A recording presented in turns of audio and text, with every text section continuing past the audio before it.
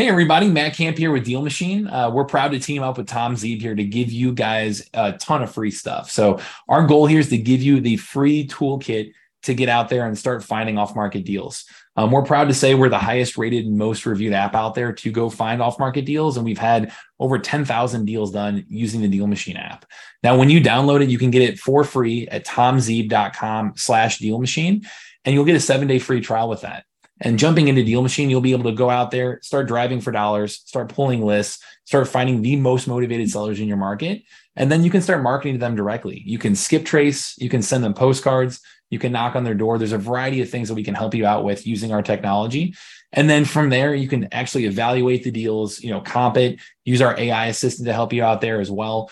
You really to get the full toolkit to go from having no real estate experience to landing your first deal using technology. So it's tomzeeb.com/deal machine for that free trial. With it, if you go through that link, you're going to get $30 free in marketing credits that cover a couple hundred free skip traces or 50 free postcards, give you everything that you need to start reaching out to sellers. So get out there and happy deal finding. You find that there's a lot of people out here who just hold on to these properties. They're sometimes boarded up. They're paying fees to the city to cut the grass and things like that, but they won't sell them.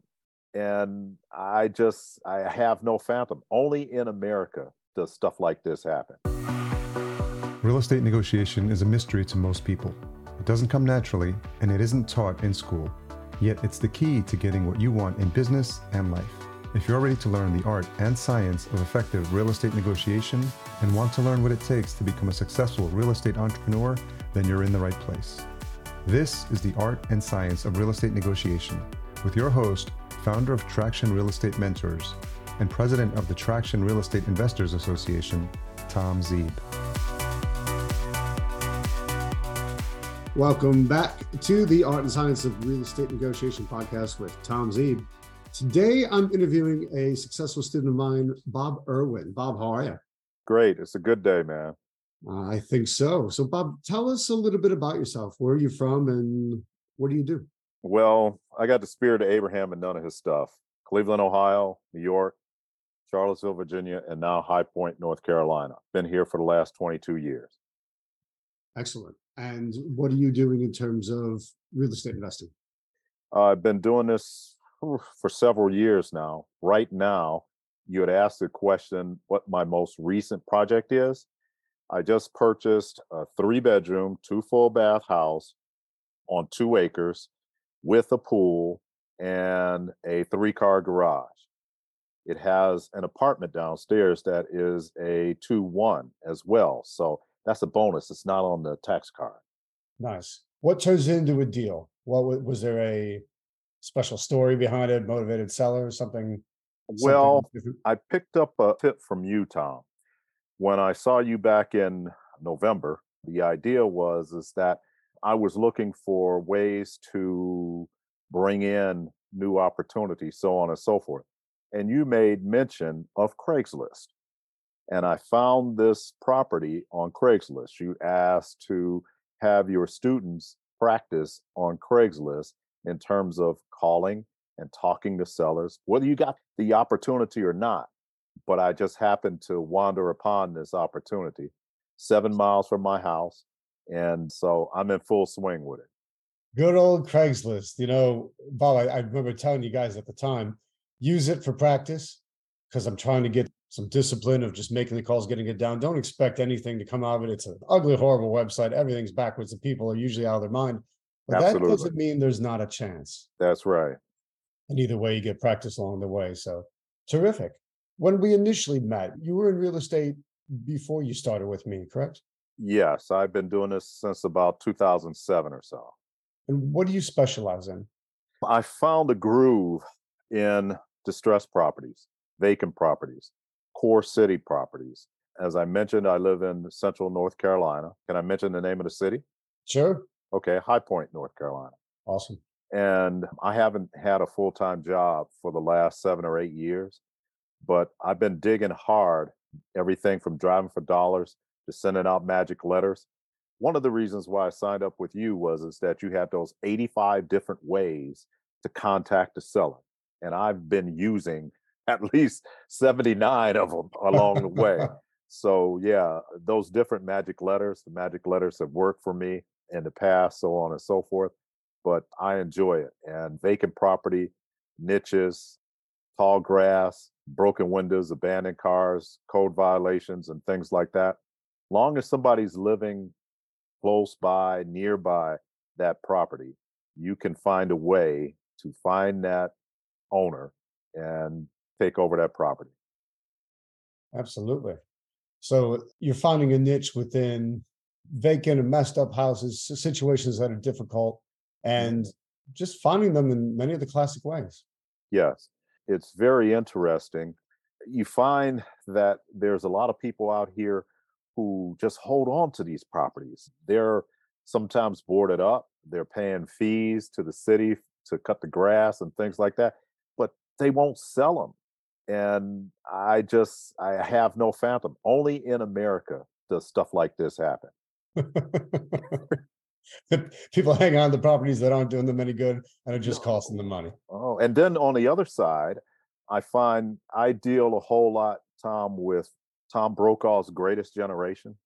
I don't want to take advantage of anybody and don't want to make that analogy along the way. But bottom line here is that there's a lot of people who are aging out and are tired landlords, especially after COVID and things like that. You know, they didn't get paid. Some of the people are tearing up their houses and things like that. And you reach out to some of these folks who own dozens and dozens of properties, and they'll sell you a couple of them. Yeah, for sure. That's not taking advantage of anyone. I'm glad you brought that up because a lot of people think, oh, there's evil investors. You know, you hear stuff on the news, people, oh, investors are messing up the market. Investors are screwing everything up. They're out there taking advantage of people. Really? I don't find it to be that way at all. If you deal with someone from the Greatest Generation, they're getting older. They need to divest. They want money to continue to live on, and they're selling off the fruits of their labors over the years, and they're doing it willingly.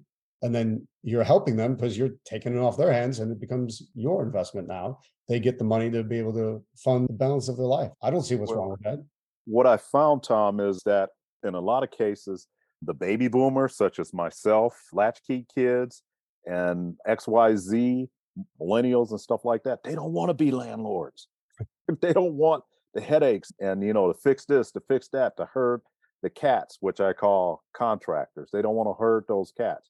But what they do want is to be able to send their grandchildren to college, to be able to pay for a wedding, to be able to buy their granddaughter that new BMW, to be able to fund their great grandchild's college and things like that. And I'm helping them. Yeah, that's win-win-win all the way around. There's no way about that. And but again, some people are not going to believe it till you try it, till you see it in motion. That they're happy with us, and we become the only solution that would work for them. So it's not a bad thing at all. Absolutely. So you've been in a while. Did you hesitate? I mean, did you hesitate to get involved in a program like mine? No, Why not? because I saw your enthusiasm. I like it. I like the energy. I like emails are coming all the time, left and right. And I'm reading some I don't get through all the time because I'm busy and stuff like that. But the idea is that I like the energy. I don't want to be the smartest guy in the room. You're smarter than me. Gotcha. Oh, you're very flattering. That's fine. It's consistency. Is I'm trying to teach a lesson in consistency so that my students and followers learn that consistency and apply that to their businesses because that's what makes a difference, particularly in marketing. Absolutely. I think also patience. I don't think you get a lot of newbies and stuff like that. I don't pray for patience. I use it.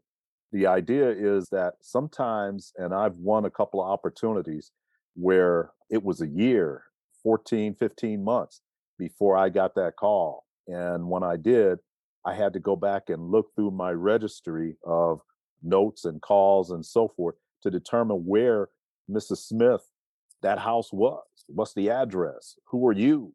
And all this kind of stuff. And you have to have patience to go back.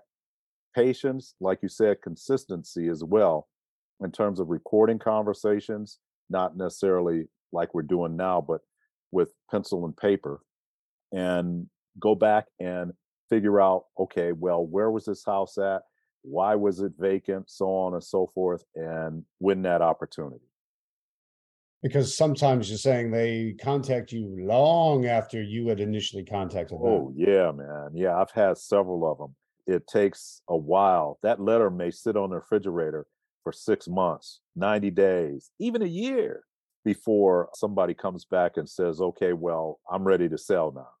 Yeah, you plant the seed with your first round of marketing, and then sometimes they're hanging on to that. They're waiting for it to grow. So a lot of times the repetition of your marketing will trigger that memory, or it's another constant reminder. It's another, drip, drip, ping, ping. That, Yes. oh yeah, I still got to do something about selling this property. Oh, I should call this guy. And might I add, that's one of the things about the 85 different letters, because you send out a letter once and then you modify it a little bit. You might say, okay, well, it's the end of summer like it is, or end of spring now, like it is now. And kids are getting out of school. You need a vacation. You need to sell that house. Or school starting. Kids need a new pair of shoes. You need to sell that house. Or holidays are coming along, Thanksgiving, Christmas, and everybody can't forget about January 1 when you got taxes coming up. You got to sell that house. I like how no matter what it is, the answer is you got to sell that house. Yeah. You got to sell that house to me right now. Let's get this done. Yeah. It's just, you ask about a niche and things of that nature. I've just found that when you find that one piece of property that is sitting there, driving for dollars, deal makers, whatever, but when you find that one piece of property, you keep hitting and hitting and hitting it, and staying consistent, as you mentioned, persistent, and having a little bit of patience, that often wins you that opportunity. It's nice that way. What do you keep your deal flow at? Do you have some averages after all these years of being in the business? Well, it comes and goes. Some years there's 3 or 4. I've aimed for as many as 24 in a year, and I've got maybe half a dozen, and those half a dozen have been real winners. Sometimes when you get, like, say, for instance, this 2-acre piece of property, I've got guys over there cleaning it out now, and I'll go by and check on them. I give them an incentive to get it done straight away because I have a contractor coming in on Friday, because I want to know what I bought. Yeah. Because the place is like piled up with trash and junk and all that kind of stuff. The point that I'm trying to make here is that I don't get a whole lot of consistency. That's why I came with you. But a half a dozen, 3, 4 really good winners in a year, whether it be a wholesale or a keeper, is good for me. I'm not looking to run a giant sized business with employees and all that kind of stuff. I don't blame you. To me, that's no lifestyle. No. I'm glad you brought up the consistently inconsistent results in the business of a lot of marketing, because that's something a lot of people struggle with. It's like, oh, this didn't work instantly. This didn't work magically. This didn't work immediately. It doesn't work consistently. How do you come to grips with the fact that this is a consistently inconsistent business? People are going to tell you no every day, sometimes 3 or 4 times a day. And it doesn't matter how they say it and what tone it is, whatever. It's just the fact that I didn't say it right. I didn't put it in the right form. I had a guy that I made an offer to over here in central North Carolina, nice house, corner lot, but he was living with 3 dogs in the house. The house was horrible. I went and I told him, I said, hey, why would you want to sell a nice house like this? And it smelled to high heavens and stuff. And I just tried to compliment him and all this kind of stuff. He had no idea I was thinking like subject to something of that nature, or, to just offer him a little bit of cash and keep going from there. And he told me no. And then next thing I know, I find out that another wholesaler had the house on his website. And I'm like, okay, that's fine. I hope you get paid, but I'm moving on. Yeah. I didn't explain something right to him, or we didn't make that connection. Let's dig into that more, since this is the art and science of real estate negotiation podcast. The beginning phases of negotiation it's the communication phase. You're pinpointing the person's problem. You're starting to dig deeper and start peeling off layers of the onion. So how is it that you open up conversations with motivated sellers? Well, number one, I don't come in charging, taking pictures and all this kind of stuff. I had a friend of mine tell me, and I've been in sales, in industrial control sales for a long time. It's a 4-letter word, forum. Friends and family, occupation, recreation, and then you talk money. So the idea is that I come in friendly. Hey, how you doing? Oh, I see a picture of your family over here on the wall. Or you got a dog, you had a cat. I had a cat too. My wife has a cat. I don't have a cat. A bird, things like that. Somebody is into a hobby. You create a relationship with them. Occupation. What did you do in life? How, especially if it's an older person, they might have been a school teacher. They might have been a dentist. They may have been a doctor. Talk about some of that stuff, whether you know about it or not. You just talk about it. And then recreation. Are you into sports? Do you like the Panthers? Do you like the Tampa Bay Buccaneers? Do you like basketball? Do you like football? Whatever that season is in, you come in with a mind frame that if they start talking about sports, you're going to know, and you let them talk. Then you talk about money. Gotcha. So get them in conversation, loosen them up, small talk. Yes, and absolutely. And then slowly kind of move over into the business of the day. That's correct. Oh, yeah, this is a nice kitchen, no matter what it looks like. This is a nice garage. It's nice to them. You got a nice car over here. Oh, yeah. You raised your kids in this house? Oh, yeah.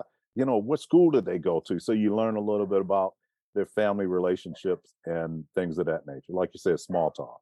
Small talk. And then as you move into talking business and talking money, what kinds of negotiation techniques are you using to start to get the price moving in the direction you need it? Well, number one is that I'll say, okay, I've done a little bit of research on this house. I know a little bit about the area, things of that nature. What do you think? I think in a negotiation, the first one that says a number typically loses. And I've had a guy, I'll tell you a quick story. 2 ladies in church, they came to me and said that this owner of the property was going to die and his son was going to sell it. The guy passed away. The son calls me up and I could hear him pounding on the other end of the phone. I want XDX amount of money for this house, XDX amount of money for this house. And I did some research on it. And I found out where the house was. A great neighborhood. I mean, there was a farm across the street. There were animals running around. There's a $300,000 cul-de-sac down the street, all this kind of stuff. And I drove over there in the dark to see this place. And bottom line is that his number was like, it was golden, Tom. It was really golden. And bottom line, I ended up getting the house and I made a good piece of change off of it. And he was happy. And we're friends today. So talking about how to get to that number, sometimes you have to have a hard conversation with people. I've lost some properties because the people were stuck on a given number, especially after COVID. A dollar's not a dollar anymore. And they put a dollar number on it, and I try and whittle them down. Okay, well, this is not, you might need a roof on this house or whatever the case might be. Another another story is that I had an opportunity to buy 6 houses and a blank lot earlier this year. And I missed out on it because their number was here and my number was here. They weren't into seller financing or anything like that. So we just moved on. Sometimes you got to move on. See, that's an important point too, because a lot of people always want to talk success. We talk about our successes, only our successes, as if there's no failures along the way. One thing I want people to understand is that you're going to take you said earlier, a lot of people are going to tell you no, you're going to take a lot of no's, but you're going to have a lot of failed deals along the way, the successful ones. It's not all magic, wine and roses. Not all great. No. So how do you handle that? I've had people curse at me before when I've given them a number. I've tried the traction way, not seeing a house and giving them a number, and I didn't hear back from them. So I kind of knew that number was small. But I've also, you can't take it personal. When you go into that forum thing, the friends, the occupation, the relationships, then the money, you can't take any of this stuff personal. A lot of people get upset when somebody yells at them or curses at them or sends them a nasty note or something like that. I don't take it personal. I just keep moving. That's always the key. is just a flat out, so what? Be happy, actually. Be happy Yeah, somebody yelled at you, because now you're one step closer to the one that's going to say yes. And it still could be the one that yelled at you. Sometimes they get that emotion out and then it turns around later on, or a month goes by or 2 months goes by. They wind up hat in hand calling you back. there you go. Yeah, absolutely.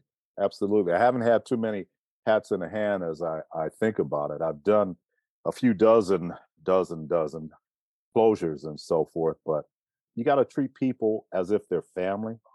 You got to have, you don't want to cut a deal with somebody that you wouldn't cut with your brother, your sister, your mother, your uncle, your father, something of that nature. So, yeah, you got to be good to people. Yeah, I got you. That you've never taken advantage of them. You feel good about it, they feel good about it. And there could be no outside scrutiny that disagrees with that. That is correct. What would you say has been the number one best negotiation lesson I've taught you? That you've taught me. Yeah. I think number one is to follow up, follow up, follow up, follow up. To keep like those 85 letters, those 79 that I've tried, that kind of stuff, just keep it going. I don't know so much as this negotiation thing, but you have to be persistent. You have to be consistent. I've heard that marketing is one in which, and here's one. You said that, I think when you were here in Greensboro last year, you talked about marketing having a budget of 6% for marketing. Well, yeah, I've learned that. I put my 6% out there. And then I've also put myself out there. I didn't wear my sweatshirt today. I buy houses. But when it comes to negotiation, I think that I'm pretty good at it. But you got to get in front of the people to talk to them. And that is why I came to you, to get in front of people. Excellent. Yeah, so much of the beginning parts of negotiation are the final parts of marketing. They're an overlapping circle, and so the consistency in the messaging you're putting out there in marketing is selecting the right people so that they're better teed up as you head into the negotiation. So it's all layered and connected. Yeah, and God gave us one of these and two of these. So One shut mouth up and and two listen. ears. Shut up Yeah. and listen. Shut up and listen. That is often the number of times I don't know what to say. I'm so afraid. Just ask a question. Ask an Yes, open-ended question. there you Hey, go. tell me about the property, and then zip it and listen. They'll say Yeah, something.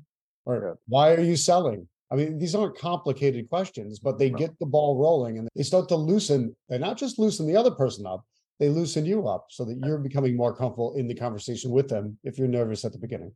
Open-ended questions are the key, not a yes or a no circumstance. Are you going to sell? Yes or no? Well, why do you like that color in the kitchen? Or, I love your appliances in the kitchen and stuff like that. Are you going to sell those with the property? That might be a yes or no, but at least you know now. Yeah, you know what you're dealing with. That makes a big difference. So you're doing 70 something different marketing techniques out of 85. I tell people there's 85 in there, not that you need to be doing all 85, but just so that my students can no longer say, well, I don't know what to do for marketing. Oh, That's correct. nonsense. Not a matter of what, it's which ones. And I'd like to see you run 3 to 6 of them. So you're in the set, you're cracking through, making sure you get many of them running. What have you found from that level of testing? I mean, there's some that aren't working for you, some that are. Are you able to predict now, or how have you gone about that? Prediction is hard. What I do is the deals that I've received of late have come from either realtors that I have relationships with, that I built relationships with. I bought a house, Tom, in November that was all ate up with termites, that had been raccoon infested and had been burned up. Didn't anybody know anything about it until I got the house inspected. But in terms of reaching out and talking to potential sellers, it has been mainly personal relationships. But I keep working those opportunities, keep sending off letters to attorneys, estate attorneys. I've even tried sending, it's kind of gory, but I send them to funeral homes as well. People in the neighborhood who have for sale by owner signs out, things of that nature. And then in each case, there's letters within that 85. And I think, say, for instance, there might be 7 different letters that are associated with vacant properties. I think I'm up to number 7 in a lot of those cases. Gotcha. Well, yeah, I put together sequences because then the repetitions build in. Yes, So it's sure. Here's 7 different letters for this one particular type of property, be it probate or vacant or whatever it yes, happens to be. And then, yeah, if you when you set the repetition cycle, if that's monthly or every other month, depending on what it is, it helps you drip out that consistency, and people start to notice after a while that yes. I got another letter from this Bob guy. Mhm. Maybe I should think about it. Maybe I'll open it. Maybe I'll read it. Maybe I'll consider it. Maybe I'll actually pick up the phone and call him. And I was in Walmart a couple weeks ago, and I had on my T-shirt "We buy houses" sort of thing. And Yeah. somebody in line says, "You're the person that's sending me those cards all the time." I said, "Yes. Where's your house at?" And it was somebody that I never sent a letter to, and it's some competitor who's doing that. But the idea here is that they recognize who I was. I didn't make a deal with them, but I gave them my business card, and I made sure that they knew who I was. Perfect. And I think that idea of always be marketing constantly, always be putting your name out there on your t-shirt and your marketing mailings, On the side of your talking to people car, in situations on the side of the car. Yeah, yeah. that a car sign. You always want to be at least in that mind frame of marketing because you don't know where your next deal is going to come from. That is correct. It's very correct. And if you can continue to put yourself out there, put your business out there, create relationships, lots of times there are newbies that come along and things of that nature. And they might run across something that you can purchase, that you can wholesale, that you can assign. And both of you get paid, and the owner gets paid, and everybody's happy. Yeah, the ability to have constant win, win, win, and just win all around. Those types of Yes, situations are brilliant. yes. What would you say to somebody still sitting on the fence or off on the sidelines, debating whether or not they want to get moving and afraid to take the plunge? My father introduced me to somebody when I was a wee little boy. Now you have young kids like in their teens and single digits, right? Yes. There's this guy, and you know him well, Tom. His name is Mr. Needmore. Your kids need shoes, they need clothes, they need heat, they need air conditioning. You live in Florida, they need all of these things. Mr. Needmore is waiting for both of us when we hang up this call. So, what I would tell those people who are sitting on the fence and not wanting to jump into real estate, everybody needs a place to live. Even the hoarders, they need a place to hide stuff. Even the ones who don't have anything, even I dare to say, even a homeless person needs to rest their head someplace, sometime.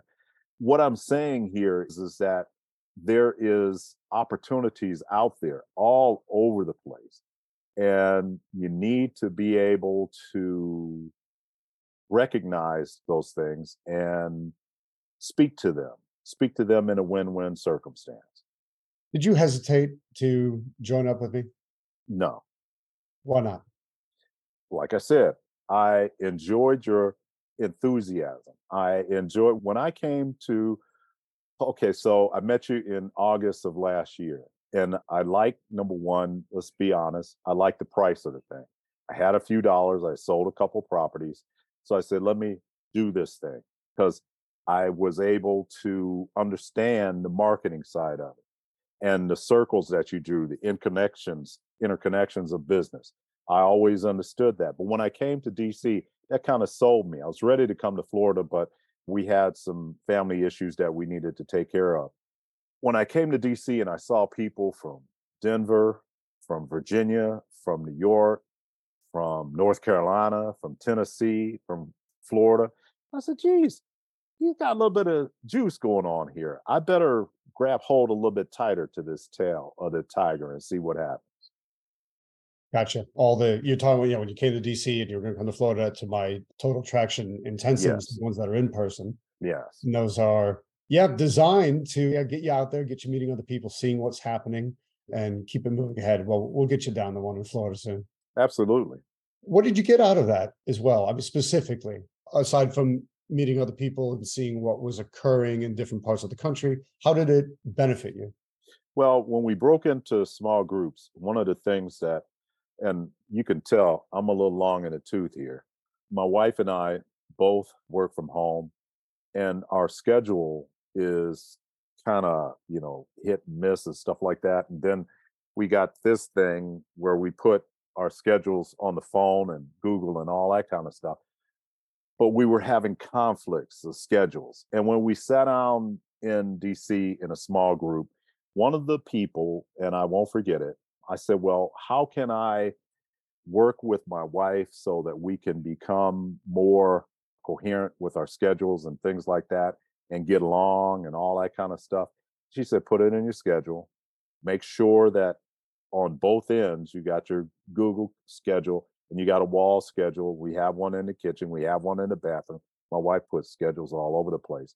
But this, and I forget the lady's name right now, but she said, use IPA, income producing activities. So when I put that, like now, I consider this to be an income producing activity. So I put that in my schedule and my wife leaves me alone. So it's yeah, important. yeah, because it's important. And she knows, and I'll be quite honest with you, years ago when I first got involved in real estate, it goes back to another question that you talked about. Why spend some money with someone like yourself? Because you don't need to be the smartest guy in the room, but also you need to have people who are more educated, more experienced than you, that can push you in the right direction. And I think you're a pusher. You got a little bit of that push stuff into you, real estate wise. That's good. One thing I tell everybody in the program, I said, look, there are people upstream from you, further up the ladder. There's people behind you that are coming up the ladder. There's people at the same spot. You will learn from everybody, and you also be able to help everybody back and forth up and down that chain. And it's kind a of two-way street. It's a two-way street. And that's something that it gives everyone a good sense of meaning, but also really helps you get a crisp focus on you. It's amazing that helping somebody else or talking about somebody else and their issues and trying to unlock them where they're at is actually just as helpful to you, even though you're solving someone else's problem. Yeah. And years ago, I spent a few dollars to get myself trained and have a mentor and so on and so forth. And my wife kicked my butt. I still walk with a limp.